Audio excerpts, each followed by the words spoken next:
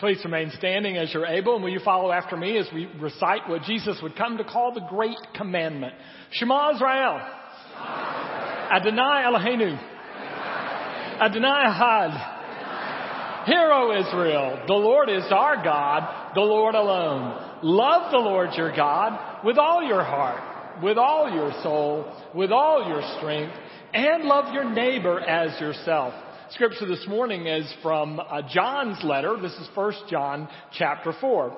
God is love, and whoever lives in love lives in God and God in them.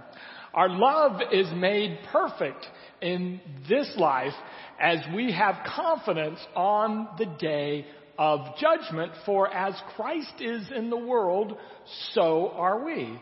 But perfect love casts out fear, because fear has to do with punishment. And the one who still fears has not yet been made perfect in love.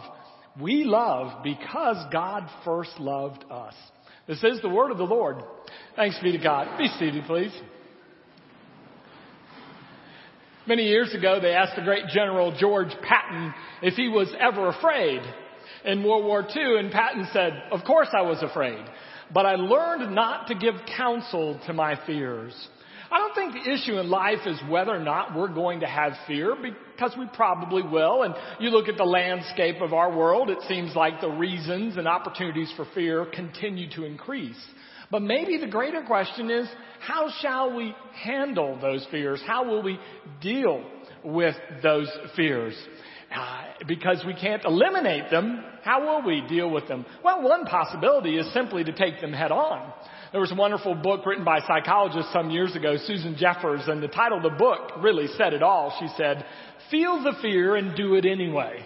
And so her advice is that there's something of which you're afraid, you just got to meet it head on. And she's supported by such luminaries as Helen Keller, who said a century ago that sometimes the only way out is through. And she meant that you have to face fears head on. And I think in many ways that's exactly what we need to do. But there are those things in life of which we're afraid that we can't really face head on, at least not yet. So for example, let's say we have a fear of death.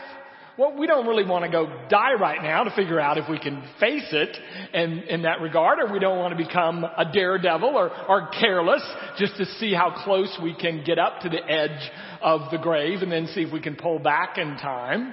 So there are some things we won't be able to face, and then there are others that we can't face, at least at the current moment, but those fears are out there. 15 years ago, for the first time, I went on a trip to Israel with Ray Vanderland. And because I had inside information, I knew toward the end of the trip, what was going to happen was when we were in Jerusalem, we were going to find ourselves in an ancient tunnel that goes back to King Hezekiah's time. And so it is aptly named Hezekiah's Tunnel. It's about a mile long, and you can't stand all the way up in it. It's extremely dark. You can't see in front of you, can't see behind you. And there's water in it because it flows a spring outside the city. It was a water source that was guarded for the people inside the city. So you've got water in it. Sometimes the water's up to your ankle. Sometimes it's up to your knee.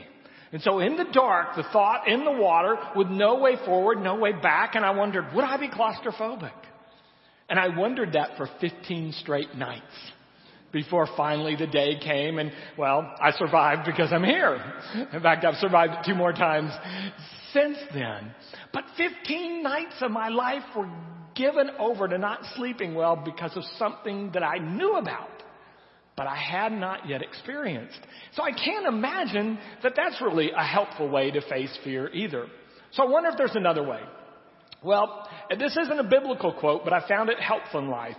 The great Albert Einstein once observed that the majority of our problems cannot be solved at the same level at which they were created. Or another person translated that for me. He said, basically, David, you don't always solve a problem by focusing just on the problem.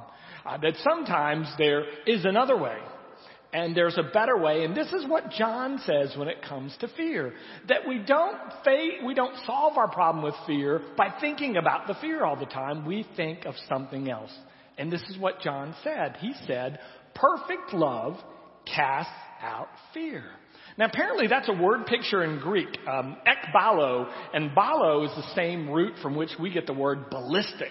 So it's a picture that says when love comes in the presence of fear, love goes ballistic and throws the fear out. It's another way of saying love and fear cannot operate at the same space at the same time. And so love will cast out the fear. So John encourages us in a different direction, to think not about our fears so much as we would think about love. And I think John is supported by many people who are wise in our day. The wonderful poet whom Nelson Mandela quoted in his inaugural address some years ago, Marianne Williamson, made this observation. She said, "We are born with love. Fear is something we learn. So that our spiritual journey in life will consist in unlearning fear and prejudice, and then beginning to accept the love with which we are born into our heart." In other words, she sees love, just like John did, as the antidote to fear. The great Dietrich Bonhoeffer put it this way.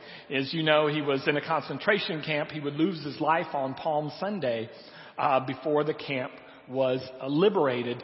But every day he saw cells around him where the soldiers would come for someone and they would not return. And his comment about that was this. He said, "Of course we are afraid, but we try to fix our mind on more important things." So he's saying there's something other than our fear that we think about here in the camp. And I think that's a great approach. So here's what I'd like to offer you from John this morning. Here's 3 things I think you could think about instead of fear that may help you and help me kind of right-size fear in our own life. The first advice I would give you from John is that you think about others. Most of John chapter 4, 1 John 4, is given over to the theme of loving others and loving our brothers and sisters. And so one of the things I've found from experience, and maybe learned even more by seeing in others, that one of the things that helps me be less afraid is the more that I am loving someone else. I'm worried about their welfare, and it makes me less likely to give in to my own particular fears about a situation. Some of you may recall earlier this year when there was that car that was careening off a street onto a sidewalk, and there was a woman and her children on the sidewalk. And one of the things she did as the car headed toward her, she was able to get her children out of the way, and she took the hit from the car. But that was obviously because she didn't have time to give in to her fear. Her love for her children spoke more loudly, and so she risked and took an injury on their behalf. There's something about love that draws us out of ourselves, which helps us then be a bit less afraid. Carl Menninger, who formed the Menninger Clinic, would often give advice to people when they're in difficult times. He would say, "Now maybe the best thing you can do today is leave the house and go find someone who needs help and help them." There's something about loving others that reduces the power of fear in my life. So that's one thing I would think about. Second thing, though, is when I think about myself, and I do, think about who your real identity is. Think about how much you are loved. We often talk in this church about how important it is to know that you are God's beloved, that you are God's son or you are God's daughter. This is the way John said it. He said, we have confidence because in this world we are as Jesus.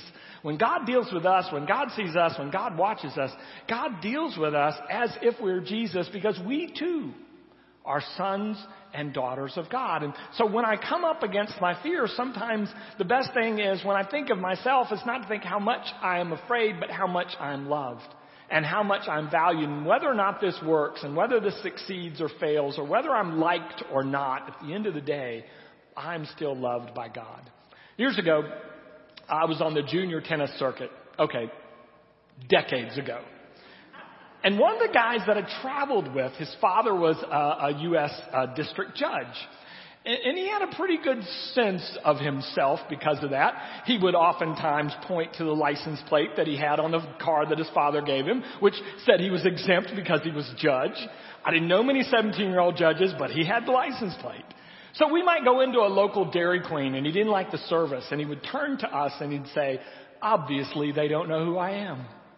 Or we might get to the schedule for the tennis tournament. He didn't like the time at which he was supposed to play, and he would say to all of us, obviously they don't know who I am, and he would point again to his license plate. Well, as you might imagine, it didn't really endear him to the rest of us very much.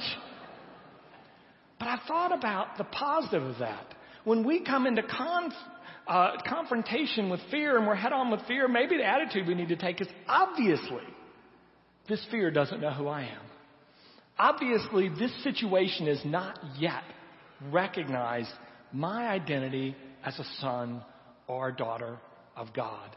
Obviously, fear is not really in touch with who I am. So one of the things I think we do is we think about others, and I think that helps me be more courageous. We think about how loved we are and that nothing can shake that love. That helps me. And then finally, and this seemed counterintuitive to me, but John said it, so I'm going to give it to you. John says, when you're faced with fear, think about the judgment day. Now, I don't know about you, that has often in the past not lessened my fear. I'm always thinking I'm in that long line at Judgment Day, and to my great horror, I find out Mother Teresa is two places in front of me. And so it's probably not going to go well when it's my time for the interview. But that's not what John meant. John meant on that day, Mother Teresa doesn't fare any better than I do, or you do. We are all loved.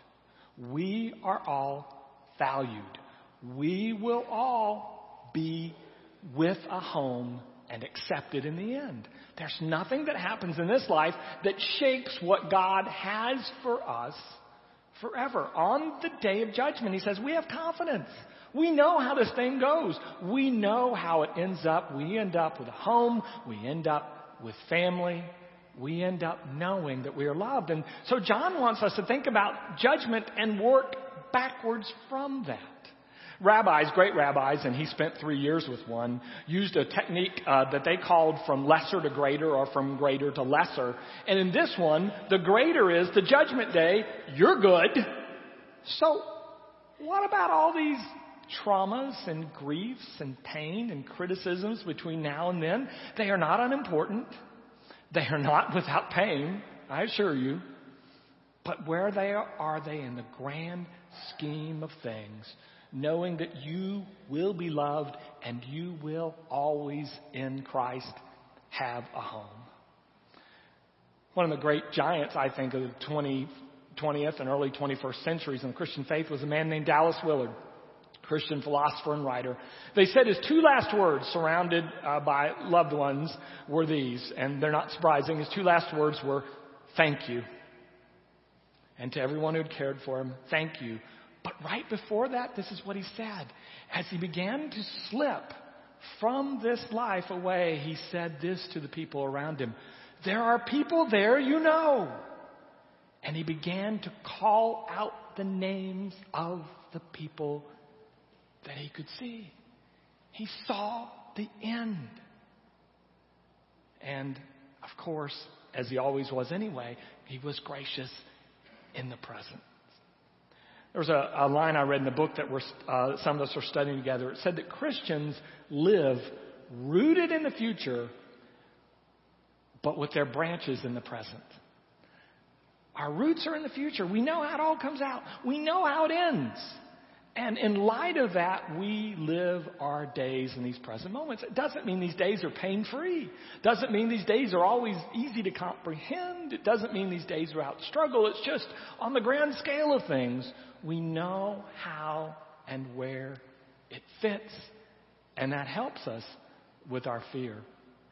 Past few weeks, I've been reading slowly as I get to it because it's basketball season, but that's another story.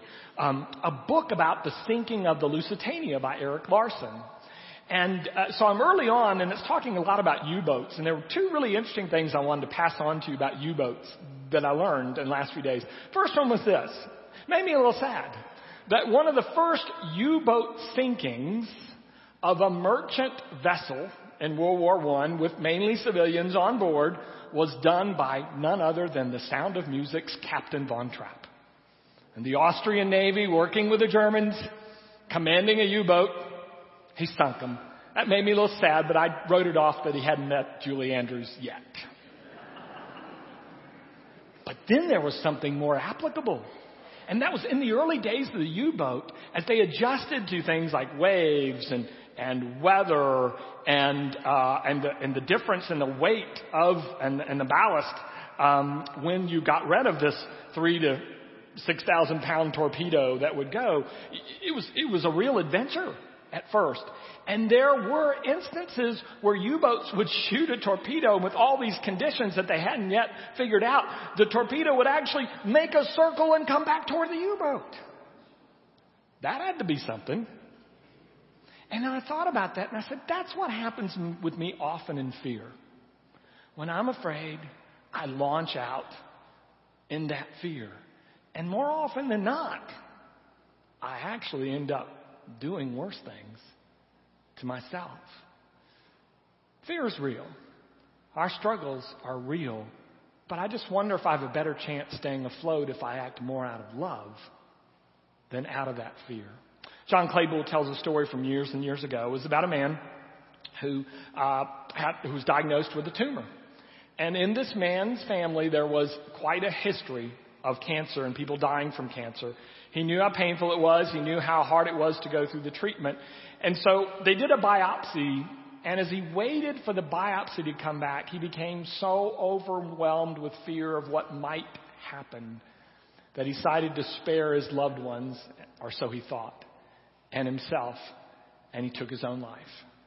But you can already guess the rest of the story. 2 days later, the biopsy came back and the tumor was benign. I'm not saying that our problems are not real, and I'm not saying that they are not painful, but I'm just wondering if years and years from now, we look back and we think, well, maybe, in the grand scheme of things, they were benign.